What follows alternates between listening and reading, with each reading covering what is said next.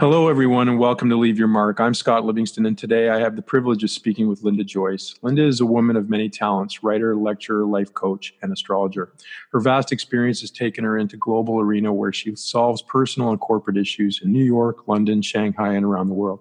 She's an author of 2 books, The Day You Were Born and The Star Within, and she is about to publish The Man Thing, 100 Interviews with Men. The Day You Were Born is a book I have taken to quoting with each of my guests, a book that reveals one's purpose. Each podcast, I read the connected purpose of my guests from this book, and 8 out of 10 times they are moved by what they hear.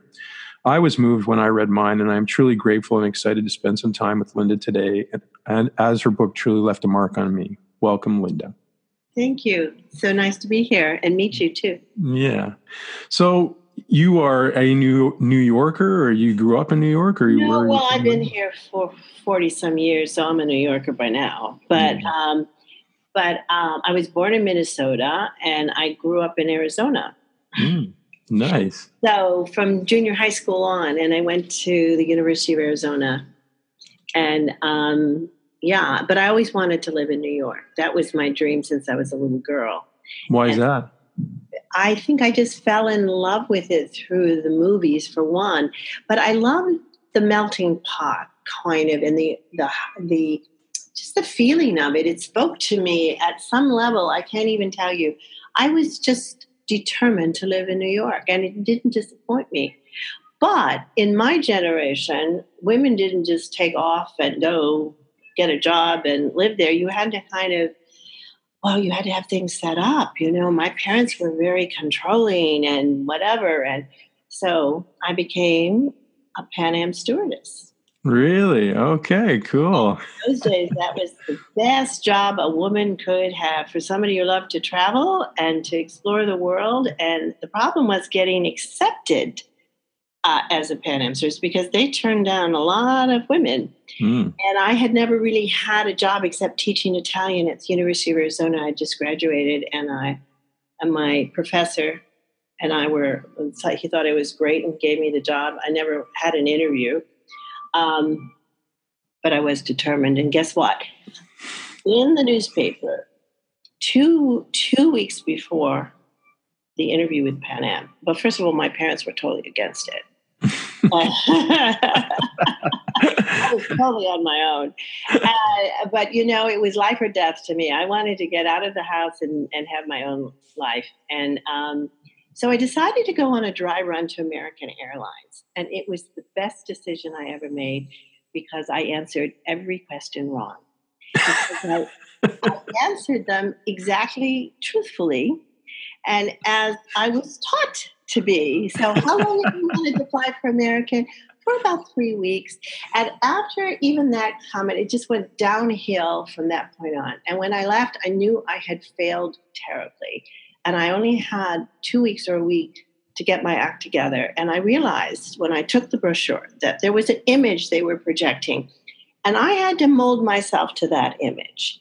And I had to sell myself. I couldn't just sit there and answer a question. I had to also offer something on my own. And so by the time I got to Pan Am, I was the woman I was going to be. I was a little shy back then. They wouldn't say that about me today, but back then I was a little shy and I was a little reticent. But when I walked into that Pan Am interview, I'm telling you, how long have you wanted? Since I was a little girl, I dreamed of flying for Pan Am. And there were 250 girls they interviewed at the University of Arizona, and they only took 2, and I was one of them.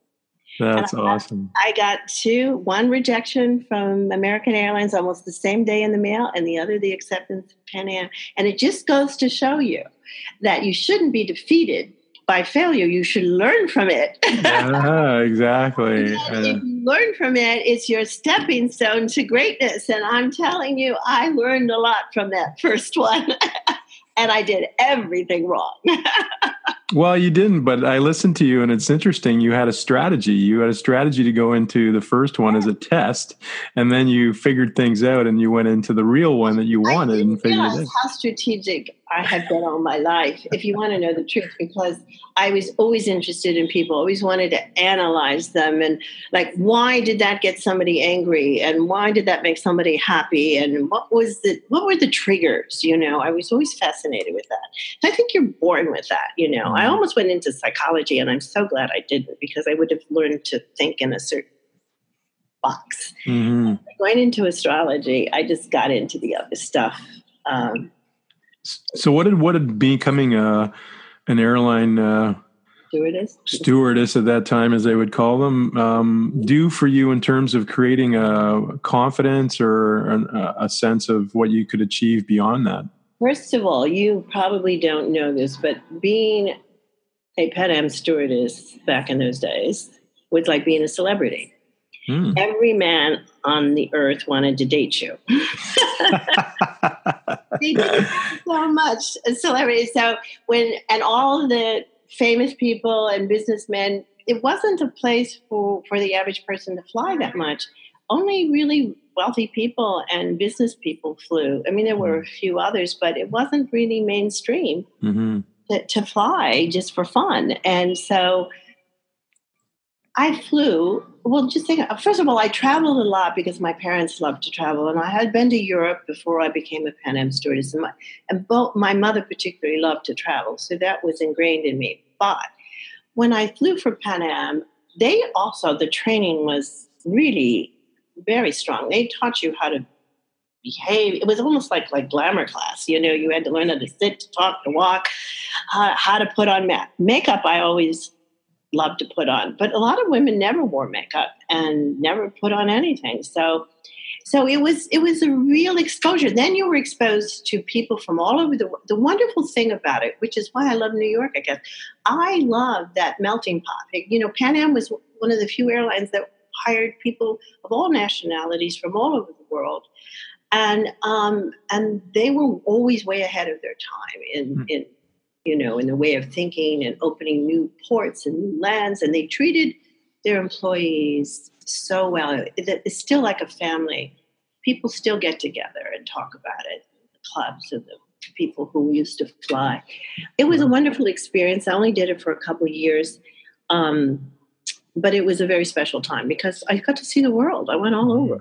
I went down to South America. I went to Europe. I went to Asia. I went to Africa. I was on the original flight opening up to Cape Town in Africa, and all the what did the people take you on those heads of safaris were guests on the plane, and I got invited back by hundreds of people. Never did go, but I would have loved to have. But you had endless opportunity. Yeah, that's you awesome. Could take advantage of it. Yeah, really cool. So, yeah. Just to swing back to before you became a Pan Am stewardess, what you mentioned that your parents were, I guess the word was tough on you or restrictive or whatever. What was life growing up with you? It was kind of. They were both creative. They were both really, on one level, as long as I didn't want to think for myself, my parents were wonderful.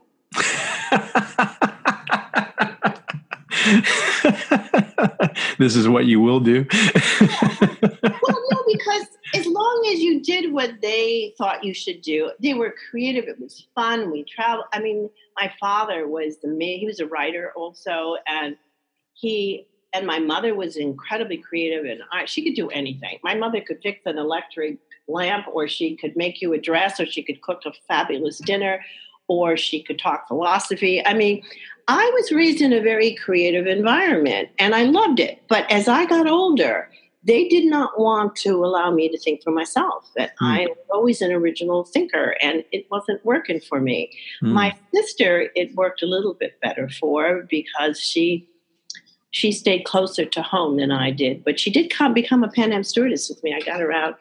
Oh, you both did it. That's kind of cool. Did you used to do the same flights at all? We did do a few that's flights. Cool. We shared an apartment in New York City in Gramercy Park. I'm sure in another conversation we get into all the mischief that you guys got into as sisters back in those days. Actually, we're writing a book on it too called Pan Am Sisters, The Golden Age of Travel. That would be very cool. It is full, and all of those stories are real. I'm telling you, it was amazing. So it opened you up to new. But you know what? My mother was an international cook. My father was German and French, but my mother was Italian. She had Mexican workers. She before people knew what a tortilla was, she knew how to make her own tortillas. I grew up with Mexican food, German food, Italian food, in a time where you didn't have all those fast foods all over the place to taste them or whatever. So my mind was always filled with, different things and different people and different foods. It's funny. You eat foods of different lands. It does open you. It just, every time you do something different, it actually awakens you to new possibilities. So, what took you away from the airline then, and where did you go from there? I got married.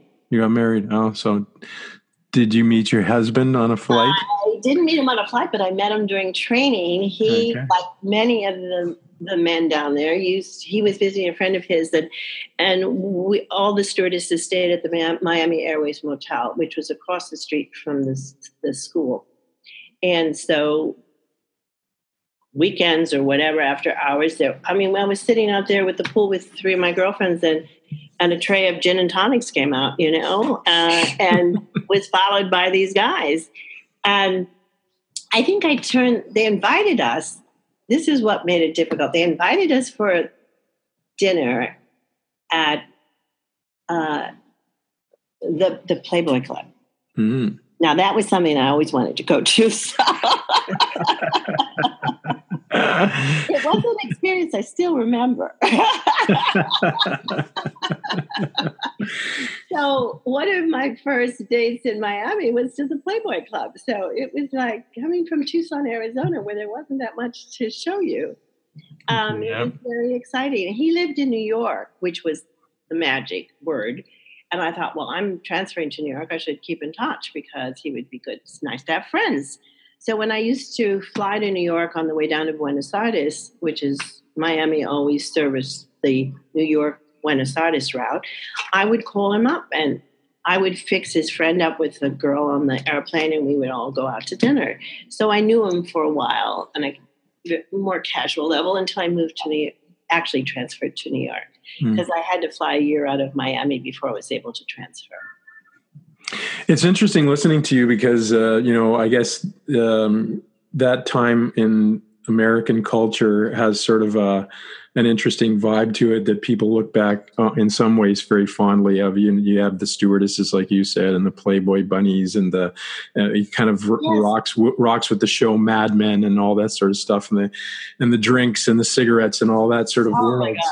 Do when you look back at it, did it match what people's sort of fantasy viewpoint of it is looking back now, or was it really everybody was just as messed up then as they are now? Really fantastic in some ways. Of course, there were a lot of things that weren't working for it. But what it was good in is what people idealized, which was in some way and I'm one to break out of the rules, so here I'm saying, but there was something comfortable about having a role and not the men had their roles, women had their roles. And I never, and maybe this is because I never had the experience of really being limited. So I'm not the perfect person to ask about that because really flying for Pan Am, I never felt a woman's limit. They treated women really as well as the men. And so if I had gone to work as a secretary, but what were my choices? I have to tell you how I thought of becoming a Pan Am stewardess because we were sitting around the living room with my sister and two male friends of ours. We were just really good friends. And we were, what are we going to do now that we graduated, or we're going to graduate, some of them? And I was saying, I don't know what I want. I didn't want to be a secretary. That's what women could do. But you were a secretary, you were a nurse, certainly wasn't going to be a nurse. I was teaching at the university, which I loved knowledge. I loved university stuff.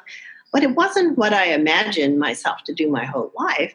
I didn't have any clue what I wanted to do until my sister's boyfriend said, well, I know what I would do. He said, if I was a woman, I'd be a Pan Am stewardess. And when he said those words, I have to tell you, the world stood still. The lights came on inside of me like you wouldn't believe. And I just knew, oh my God, this is the perfect job. I would travel. I would have a job before I left home.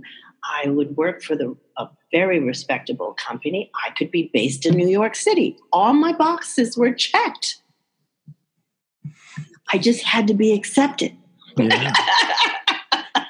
So then you do it, and then you find this hubby to be, and you get married, and you do all the things that everybody told you were supposed to do as a girl growing up, et cetera. And then what? So you kind of become a mom, and I was reading the whole thing about how you discovered astrology, which we'll go into a little bit later. But in reading it, I had this feeling like I was a housewife, and I kind of, then I kind of learned about this, and I was like, my dream.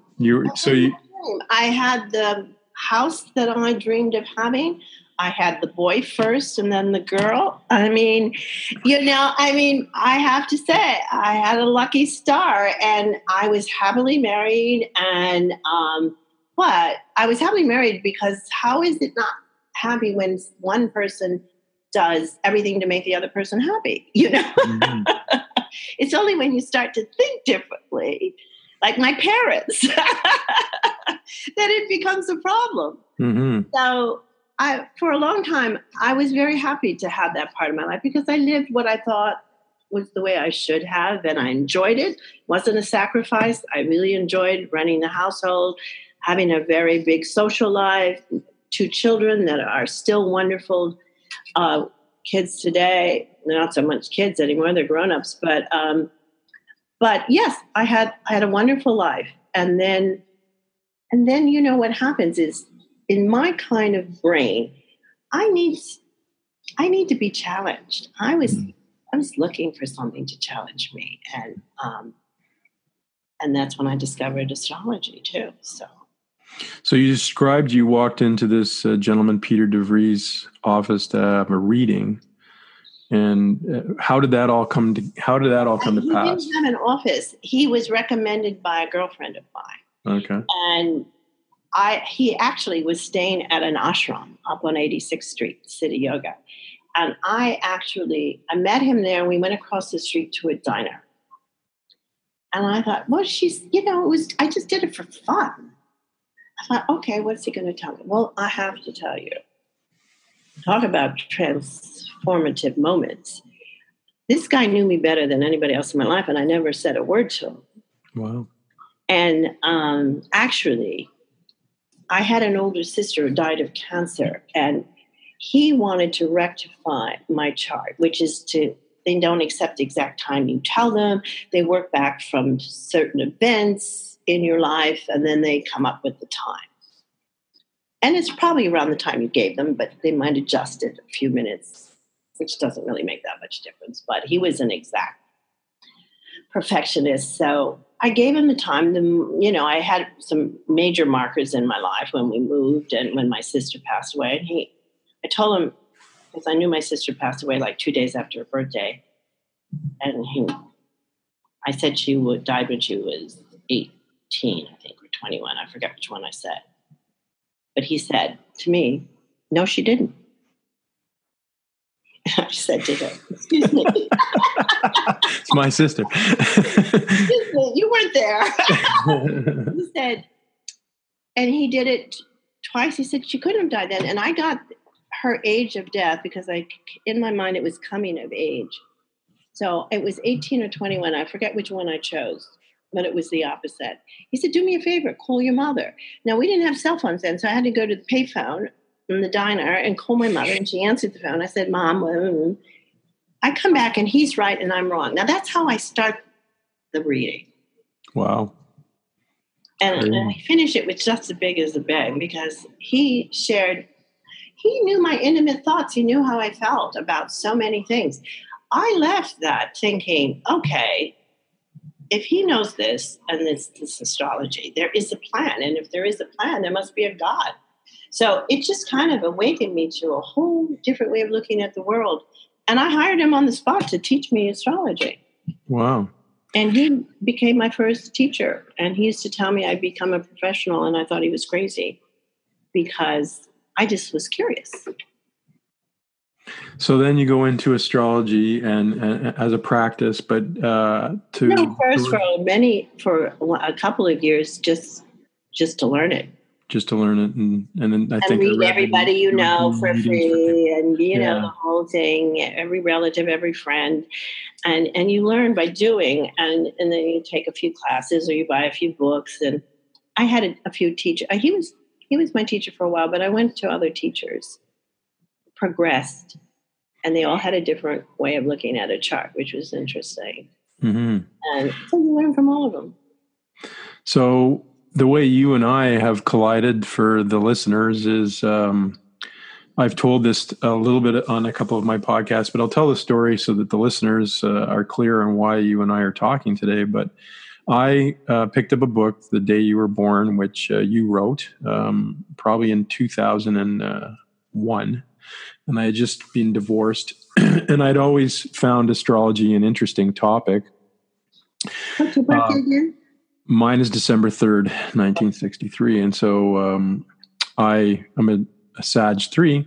And in Linda's book, she has each chapter, and it basically combines and I'll let you talk more about it, but the concept of numerology and astrology together. And I went to the page on Sag 3, and I had this saying taped to my desktop for probably a good 15 to 18 years that said, "Some men see things as they are and say why. I dream things that never were and say why not." And I forget the original writer of the quote, but it was quoted by Bobby Kennedy quite many times, and then Ted Kennedy said it at Bobby Kennedy's funeral, and so that's where I had first heard it.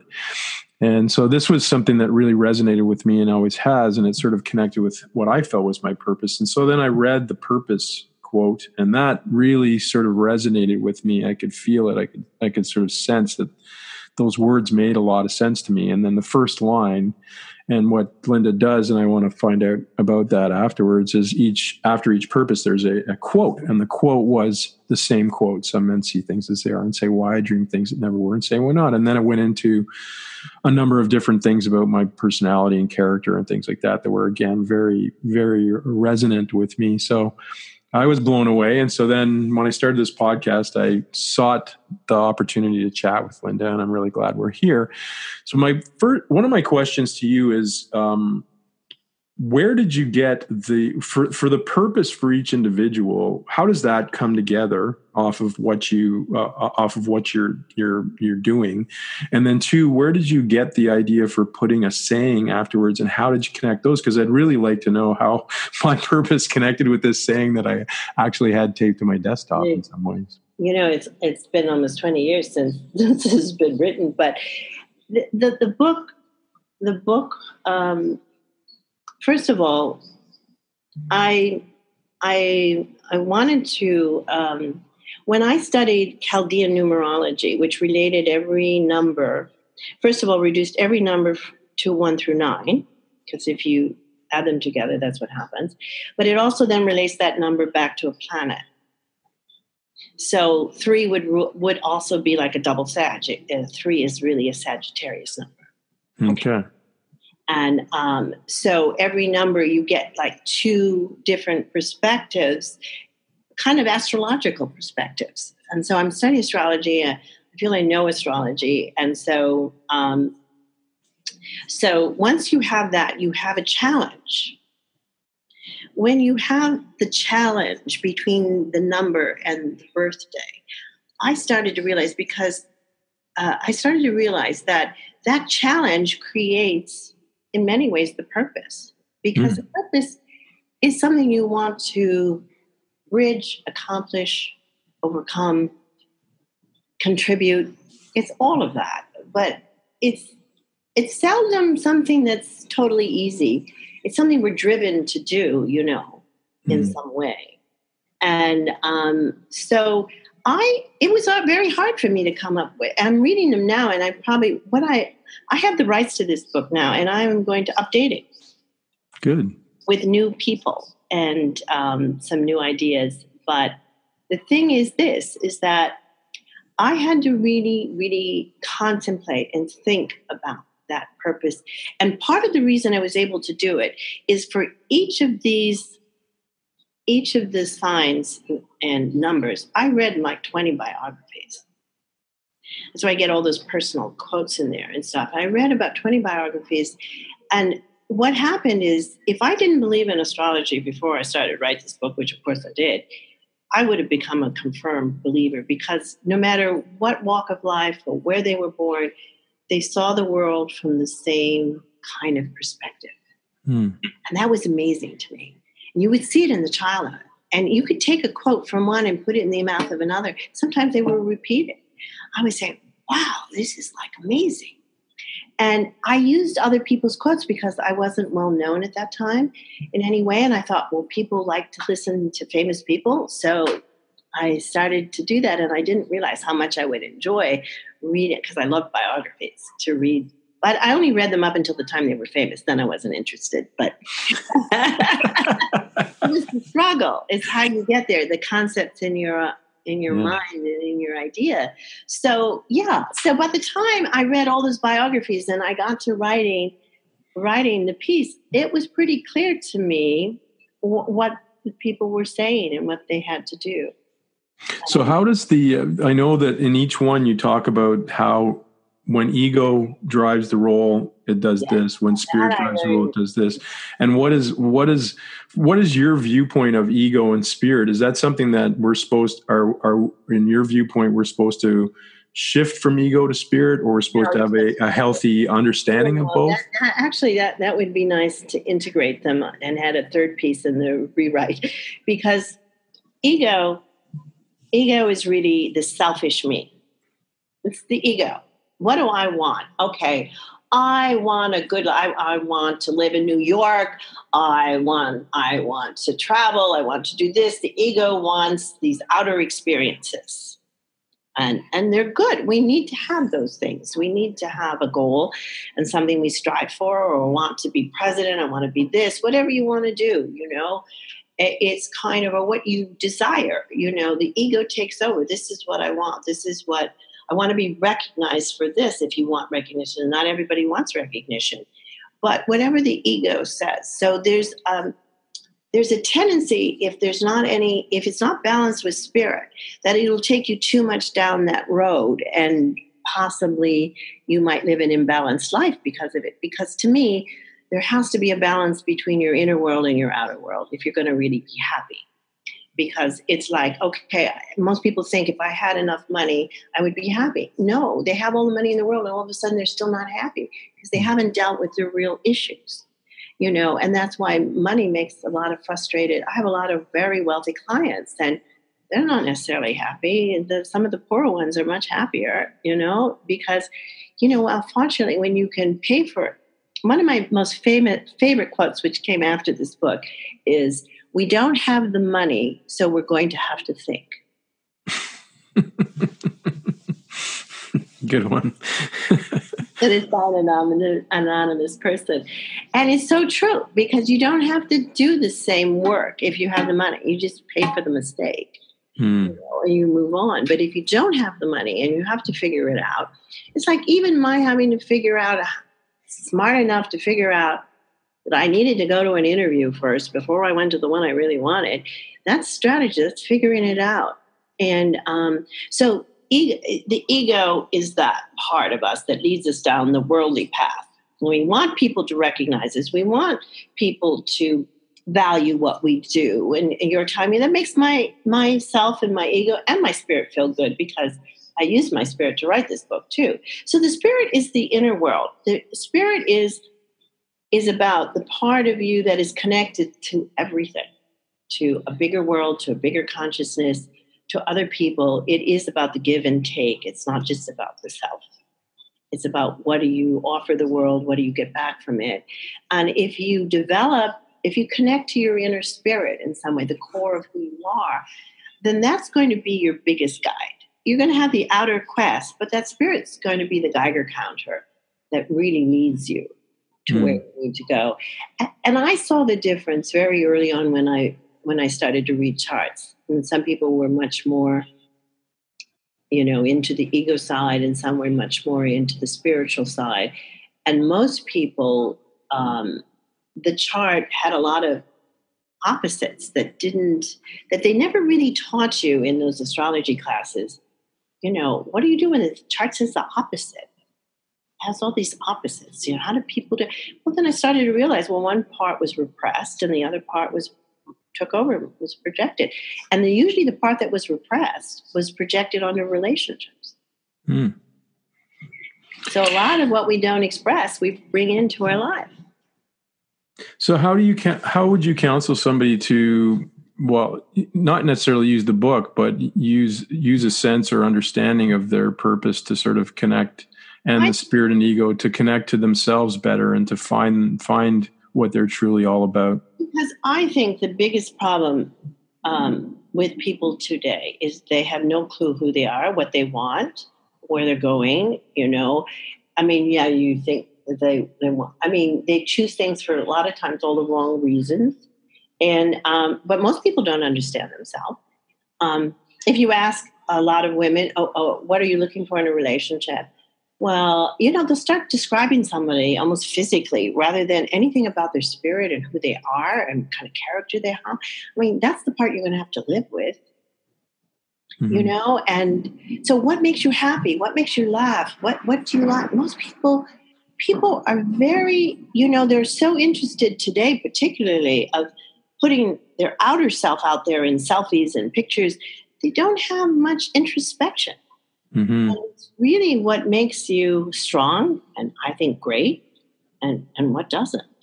Mm-hmm. So if you are in touch with who you are. So my journey has taken me to validate my own voice, myself, more and more and more.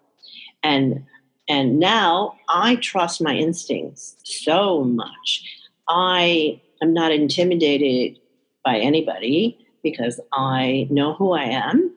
I know what I can do. I have no problem admitting what I can't. I love to learn from other people. I learn from all my clients too.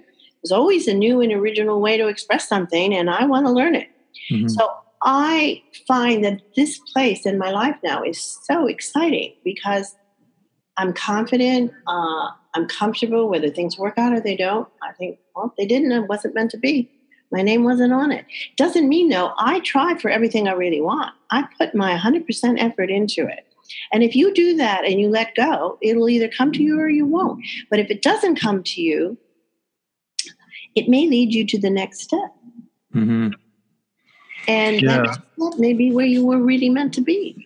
A friend of mine has a nice quote. I expect everything, but do not attach to outcomes, which is kind of a neat way of looking at it. This is a good segue for your purpose, which I'm going to read to you, which you sent. You told me that, and I'm sure you already know it, but I want to play it off. I had to look it up because I haven't looked at the book in a long time, and so I'm making you revisit the book then a little bit. You're an Aquarius 6, and your purpose is to gain strength and discrimination from within, so that you can manifest something wonderful in the world and slow down enough to enjoy your success.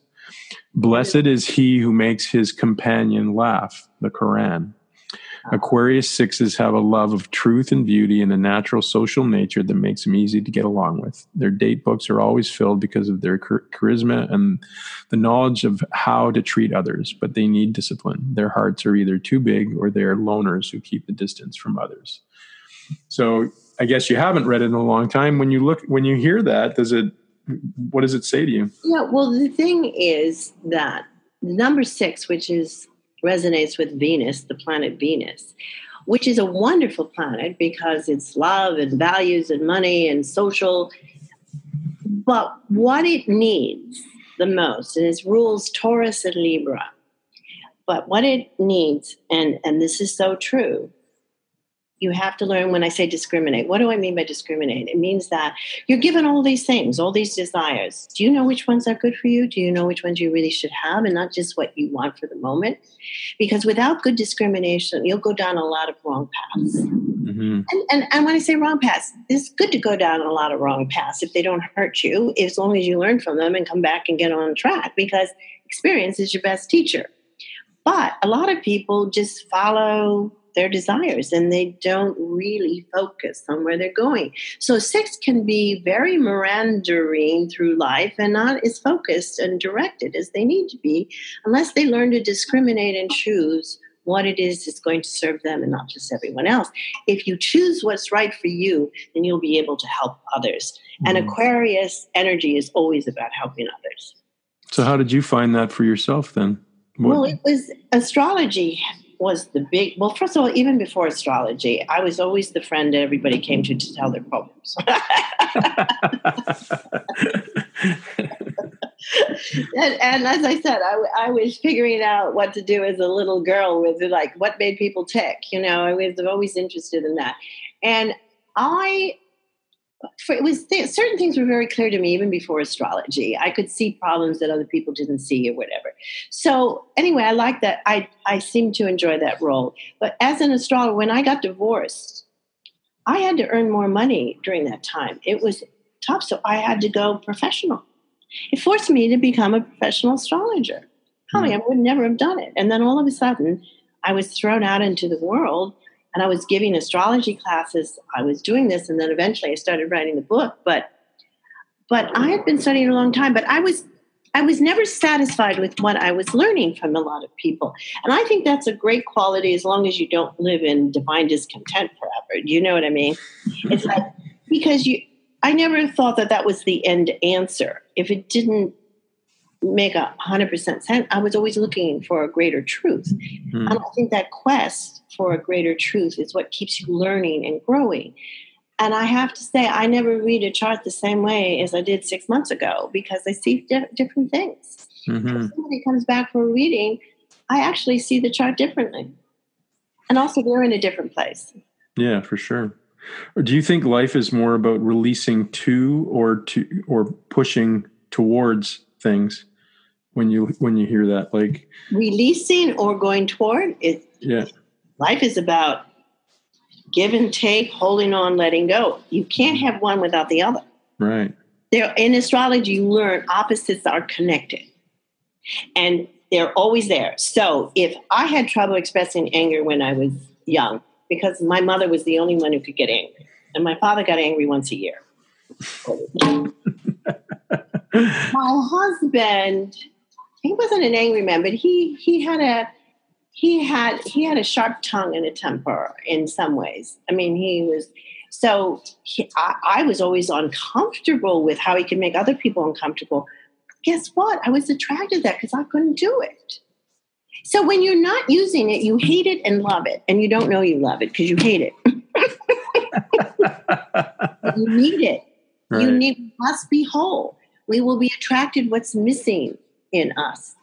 And actually, it was my divorce that went on a long time that I had to learn to speak up for myself. And I would never have done it if I didn't have 2 children because I would not have, at that time, fought for myself that much. I would have just started over. But I had 2 kids, and I fought for them. So it gave me a stronger voice. And let me tell you something. If you don't go, those struggles in your life are there to teach you something. They're not there to torture you. They're there because it's the only way you'll stand up. And if you do not stand up and use and experience the lesson by having to do it, it's never yours. You can't just know, oh, I should be able to confront that person. I should be able to do this. You got to do it to own it. Mm-hmm. And if you want to learn and grow, you will find yourself in a situation where you have to do it. Mm.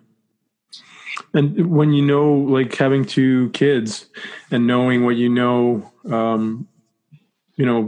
about them through this process of astrology, et cetera, would it be in some sense different for you as a mom to sort of see it, who they are supposed to be in some sense, but not intervene in the process of them expressing that?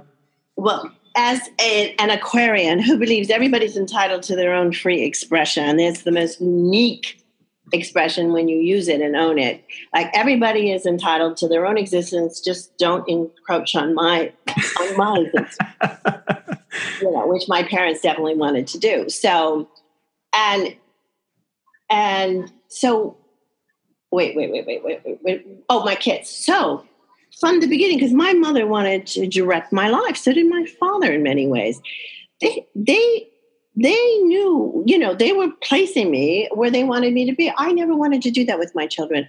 I wanted them to follow their own dreams, even if it was totally different from my expectations of them. And let me tell you, that's what they've done because I never would, my son fell in love in Turks and Caicos. That's where he lives now. He fell in love with Turks and Caicos at 14. After my divorce, I took them down there for a vacation.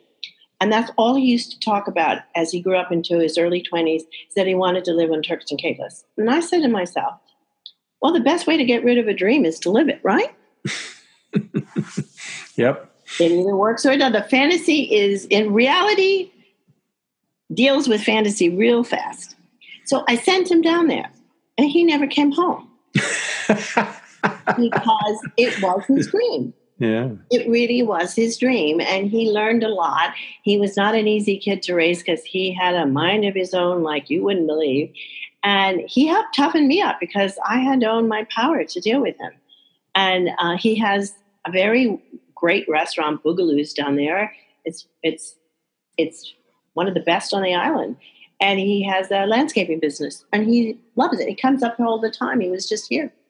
And my daughter now married an Italian and lives in Tuscany, and they're both in the wine business. And she fell in love with so many different men growing up, and we would have some really good discussions. But you know what? You have to have experience to be wise.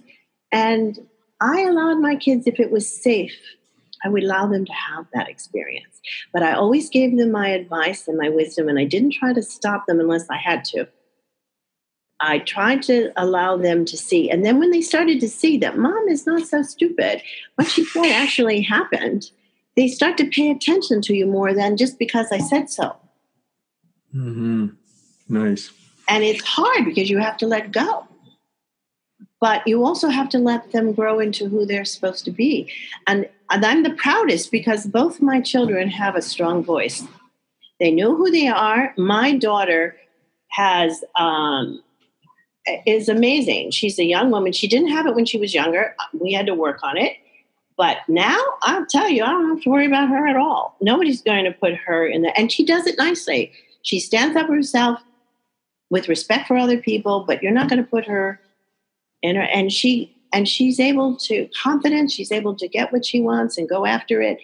And I think that's my greatest accomplishment is I actually put it to use in a real way, which is hard because it's very tough for a parent. You want them to be a certain way or to think a certain.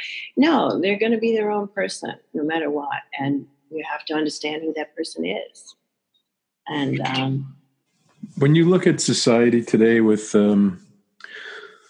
so many people addicted to substance abuse and, shopping and overweight and all the different stresses that are going on, what do you think we need to do less of, and what do you think we need to do more of? Well, I'd go back to that knowing yourself. I think the biggest problem is that parents do all the right things except one very important thing. I'm not saying all parents don't do this, but if you don't get inside your child's head and ask them, what are your dreams? What do you want to do? Who are you? Explore who they are. What do they really like? And don't tell them no when they tell you something you don't like to hear. Talk about it. Exactly. Have a debate on it. When we finally moved from Pelham to New York, I used to live in Westchester. My daughter and I, when she went to high school, when she had a problem, we used to walk around Washington Square and have a conversation. And I value some of those times the most because she knew she could tell me almost anything. And I would tell her how I felt. And believe me, even when they didn't want to hear it. But I learned not to harp. I learned not to repeat myself. Because when you repeat too much, they shut down. They're not going to listen. You have to tell them what you feel. You have to tell them why. So then you share your wisdom when you come up with why you disagree with them, not because you don't like it, not because you would choose somebody different. My daughter was in love with this guy at one time, and he was a very sweet young man from South America. And I told her, I said, he's great for where you are now, I said, because you just came off, you're not feeling good about this other relationship. And he's very romantic and he's very sweet. I said, but you're an ambitious woman and you are going to want so much more than he does. And so down the line, I think it's going to be a real problem. Listen, it was terrible for my daughter. We laugh about it now. Every time she had a boyfriend, and she used to ask me to read his chart. I have to say, I have 100% accuracy on that account. I would tell her exactly what the problem would be. And it turned out to be right. So we finally agreed that we would not read the chart until later, until somebody stayed in her life longer and she really wanted to know. Because it's terrible to know everything without discovering it. So where do you see astrology as a value proposition for people? Do you see it as a guiding sort of totally light and space in the back? Totally. I used to have somebody who used to hire people for their company, and they used to call me up, and it's really funny, and I used to read the chart of the person she was going to hire, and I would tell them, where the problems would be and where the strengths were. And I had this person's chart too, so I could see how they were relating. But then it was funny because the chart started all these different people, and they didn't last that long. And all these different people started to sound like the same chart because the woman was attracting the same kind of person because of who she was, not what she said she wanted. So I would point it out. And then I started to feel uncomfortable because it looked like I was making it up, that I was like, it's such a validation, those experiences, though, that we attract these projections of ourselves and our mind. Until we change who we are, we don't change anything. People go on drugs to escape for a quick, there's a lot of reasons, so I'm not going to make it, but if they felt connected and they could talk to their parents and they felt more connected, I'm not saying you still won't have some trouble because, you can do everything right and people can still be influenced by their peers and go off on their own. But if you have that strong connection spiritually with your kids, they will come to you because they're not going to be put down for not because you don't like what they want to do or you don't like who they want to be. And I'll tell you, my children challenged me a lot in that area because they were very creative, dynamic people, and I didn't always see what was good, that it was good for them. But as I said, as long as they were safe and they weren't in any harm, and it was an emotional experience, then okay, try it. Cool. Tell me about your new book, The Man Thing, 100 Interviews with Men. What's that all about? I have always, most of my clients, I have a lot of male clients, but most of my clients are women. I mean, and I think men use astrology in a wonderful way, particularly like CEOs and people. A lot of times the men who come, they use it as a source of information, not the soul, because they want to make up their own mind, and I think everybody should. I don't like people to come to me and want me to answer their problems. I'll give them the information about themselves, but they have to make up their own decisions. I can help them with consequences to their choices, but I'm not going to make that decision for them. And men are better at that than women because women kind of can embrace this self-help and knowing, and they're wonderful that way. And so after doing this for 30 years, I kind of think, I've been through such an evolution of women and men in society, where we really had separate roles and where the sexual revolution and the whole thing and women. And I said, I don't really know how men really feel about it or really feel about being a man. And I said, I really would like to know. And I made up this questionnaire 5 years before I used it. I made it up, and when I actually decided to book my first interview, I just changed a few of the questions, updated it, and it blew me away. I realized that if I didn't know all this about men that was coming out of this man's mouth, then other people really didn't know. Other women particularly, and to tell you the truth, found out other men because men don't talk to each other as much as they should, and they were as fascinated to hear what other men had to say as the women were. In fact, I actually think when this book comes out, that it will, the sleeper audience will be men, because I think men need to know about men, particularly now more than ever. So without divulging your entire book to everybody so they don't have to read it, what are a couple of things that men don't know about themselves? Oh, I'd be happy to tell you. And the thing is that this is not by interview, it's by subject.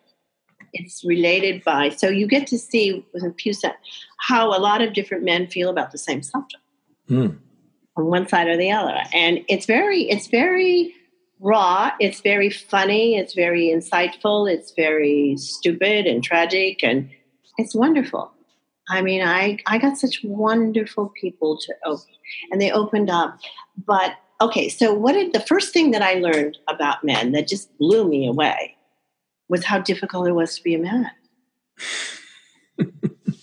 Because women, we've always been jealous of the, men get all the breaks and this. But I never realized that men were under constant pressure to be manly, to act to the masculine image. Yes, they're breaking away from that. And I didn't interview millennials except from 29 to 70. I just more towards the 30s. And so the millennials, I think, are a different ballgame, but you need to know where everything is coming from before you go to where it's gone to. So I was really blown away at how much stress and how much it influenced so many of their choices that were not necessarily beneficial to them, but was beneficial to keeping the masculine image. And actually my heart went out to them, because I started to realize that we make a lot of judgments and they're often silent, and they never correct the mistake because they wouldn't do that. That would make them vulnerable. That would not be. So they just keep silent. I see it in my son. In fact, one of the funniest things is men don't tell you unless they have an answer. Also, they will not tell. If you say, well, I asked him to find something out for me and get back to me, and I don't hear from him for days. So I think he doesn't care. He's forgotten. And then I find out, well, I don't have the answer. Well, couldn't you let me know? Like a woman, we would let you know we didn't have the answer. A man is never going to give you the answer until he has that answer, and he won't even let you know that he's tried and he doesn't have the answer. Those are the funny things. It's much more serious. But it's like some of the stupid things that have driven us all crazy, our lives, like asking for directions. That is like the funniest thing in the world. My son gets very upset when we go to the pharmacy and he's looking for this. And I say, which aisle is it on? He said, why did you ask them? Because I don't want to spend 10 minutes running up and down every aisle. But I asked one guy that question.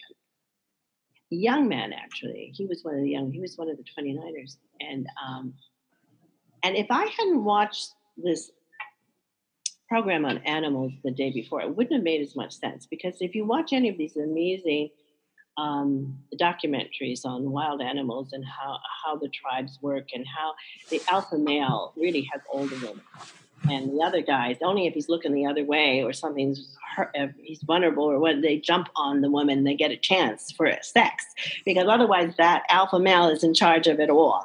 And I thought, okay. So I was watching that with the koala bears in Australia. And so the next day I'm having this guy, and I said, well, this is all, I don't even know if I wanted to include it. I said, can you just tell me, what is the big deal about asking us for directions? And he looked at me for a minute like I was crazy. And he said, well, because if you do, somebody could take your woman. And I actually understood it because of the show, because if he didn't know where he was going or what he was doing, even though I don't think we think that way, they felt vulnerable enough that they would lose their position. And men are very primal. Some men are so connected to that animal instinct, just the way they talk and the words they use. Women are not so connected to that. And I found that men often refer to themselves as the lion or the buck or this, some kind of primitive word, and I thought, wow, they're still driven by a lot of those primal drives. And we have trouble understanding it because we're not as driven by that. We're driven by a different kind of primal drive. But so I think that this book is going to give people a greater understanding of how men think. The fathers and sons, tragic how many men don't have father influence or mentors, and their stories. I also did a lot of research within the book. There's a part on femininity. They blew me away on how much they actually value the feminine and some of their expressions of it, and how we give it away. We don't value the feminine as much as we should. And the feminine is strong in its own way. And I think a lot of women are losing touch with that side of themselves, trying to compete with men. And they can still have it and be feminine. And I would never want to give that up. And when they reach that chapter on femininity, I think it might open some eyes, because I was very, very impressed with it. I was in awe of it, actually. They blew me away at how smart and wise they were. When I did a workshop in London with some of the quotes that I had on these men, the woman stopped me and they said, now you're going to tell me men said this. A man actually said this. Because they don't talk. They don't share their wisdom. And we talk all the time. Yeah. We'll call up our girlfriends. We'll discuss a problem. Men hold it in. And only with a really good friend do they have those kind of conversations. And that's why the men who came to see me, at first it was the one I knew, and then I never picked up more men at parties than right in this book. Oh, you come for an interview. It's a great line, by the way. And then, of course, people sent me their friends and their husbands or their whatever. And so sometimes somebody would come through the door and I'd say, oh, I don't really like this person. Because they were cocky or they seemed, But then after 5 minutes of talking to them, because the one thing I was able to do is make people relax and open up. And when they're opening their heart and telling you the truth, let me tell you something. There's nothing sexier than the truth. When you say it, not as a victim, when you share how you really feel, even if it makes you vulnerable. And I wish the world would really know that, because we hold all this in and we always try to be so strong, and that's the ego part. So strong and in charge of everything. And yet when they shared their vulnerabilities, it's when I loved them the most. Instantly. Mm-hmm. It was no more about the facade, about this. It was heart to heart. And well, it's that the typical animal instinct where if you have a cat or a dog, what is their when they become really comfortable with you, their go-to sort of thing is to lie on their back and sort of open up their stomach to you, and so that's their vulnerable moment. And men are sort of taught never to do that because they can be taken advantage of in some sense by either a peer or somebody else or whatever. You know that the men who try to be how many men told me I opened up to my girlfriend, or she was probably not too long. I opened up to my girlfriend and I shared about everything. She said, I can't be with you anymore. You're too sensitive, whatever. So men get a horrible response to, women say, oh, I want a sensitive man. I want him to be one. I want, but then they go for the alpha king who's like selfish and narcissistic or whatever. It doesn't mean he has to be, but a lot of alphas can be. So, what I'm talking about is, are you clear on what you really want? You say you want strength, but then you want this. And yet when you see this, you put it down. So like men get a lot of mixed messages, and that's why they're boxed in and they don't know which way to turn. Mm-hmm. And I am so excited about this book because it's also why men don't go to doctors, because they'd be vulnerable, why men drink too much because they don't talk to anyone, so they have to escape. Why men commit suicide more than women, and it's growing all the time. I mean, it's a problem and it's tragic, and I would like to make a difference in that area. That's awesome. By starting a conversation. Yeah, it's important. When you look at the unfortunate gun violence and thing that's going on, it's usually perpetuated by men who are frustrated and feel, marginalized or what have you. And it comes down to your ability to somehow express your manliness. And if you can't, at some point, As Anthony Robbins talks about, we all need a sense of significance, and I think at the end of the day, if you can't find it in traditional means, you'll do it in some violent manner, which is unfortunate.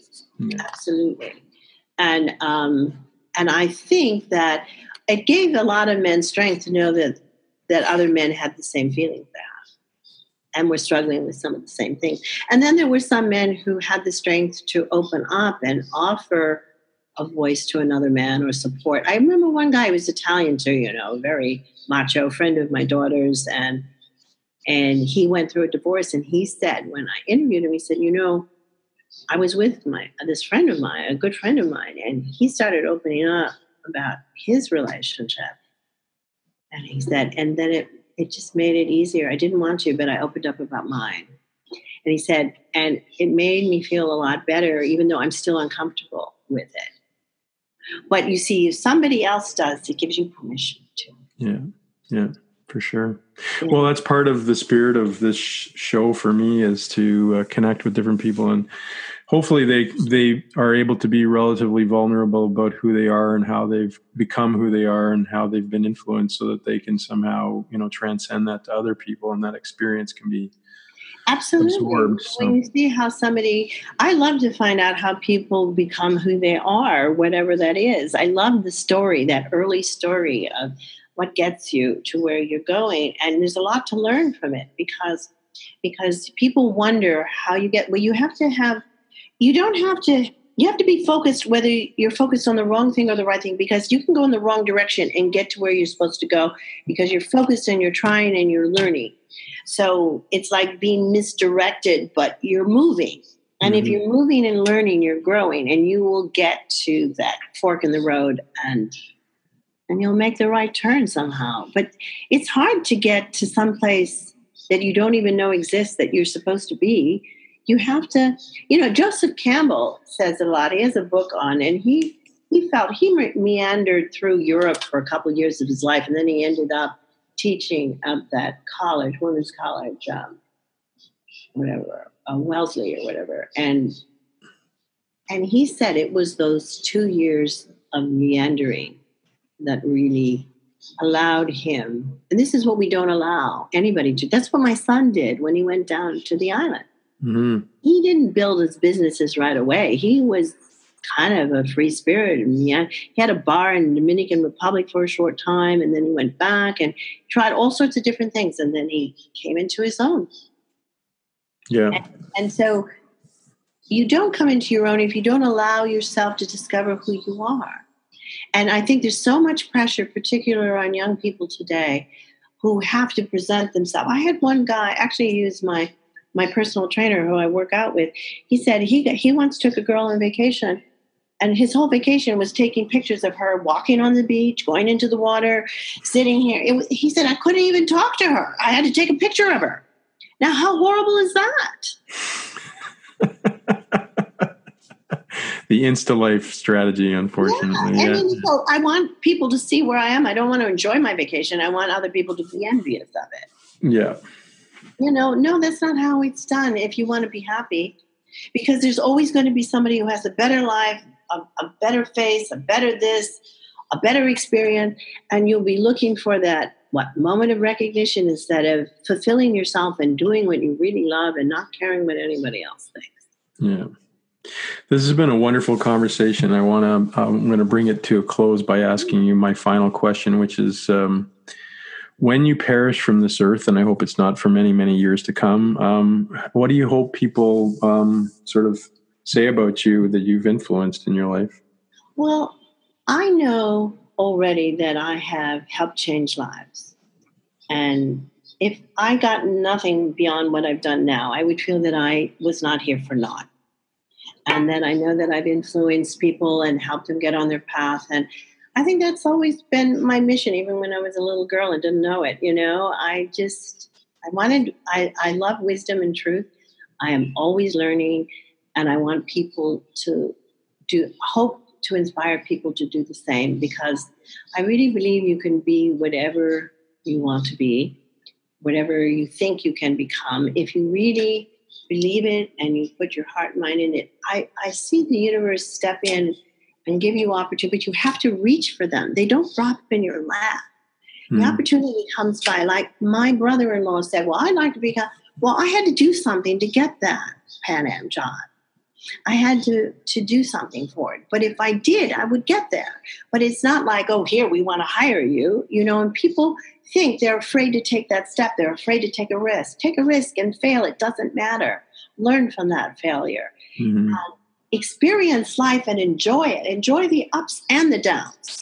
Because part of my purpose is about pleasure and to be able to enjoy it. That's Venus. What is real pleasure? Pleasure is when you can know what brings you joy, what brings you happiness, and give yourself time to have that in your life. I turned the 12 signs of the zodiac into 12 questions about your parents. And one of them is, how much joy did your mother get from life? Do you know, out of the thousands of people that I've asked that question, how very few can say she did? Most almost automatically is no, she didn't. Wow. And if your parents didn't enjoy life, you will either be the opposite. We repeat or oppose our parents until we learn to choose. So you'll either have trouble enjoying life because nobody around you knew how to do it, or you will seek it. Oh, no, I had a bit of both because my parents did know how to enjoy things. But I have to tell you, it's not a question for my kids. They know that they don't have to take care of my joy. I take care of that. When we went to travel and go, they don't have to look after me. I love reading a great book. I can be on my own. They can do their thing. I do not need somebody else to make me happy. And I enjoy their company. I enjoy the company of my dear friends. But I know how to make me happy. And if I could teach that to everybody else out there, how wonderful would that be? That's awesome. That's a great way to finish. It's been wonderful to talk to you, and really, really cool to meet you. And thank you for influencing my life, even though you never intended to. But well, it's out there, and I will love it. And I will send this podcast to all my clients so they can get some new fans. Cool. Well, it will be out as of next Wednesday. I'll send you all the links and stuff, and hopefully this is not the last time we connect. I hope when I'm down in New York next, we'll meet face to face. I would love it. I look forward to it. Wonderful to meet you. Thanks, Linda, for your time. Bye-bye.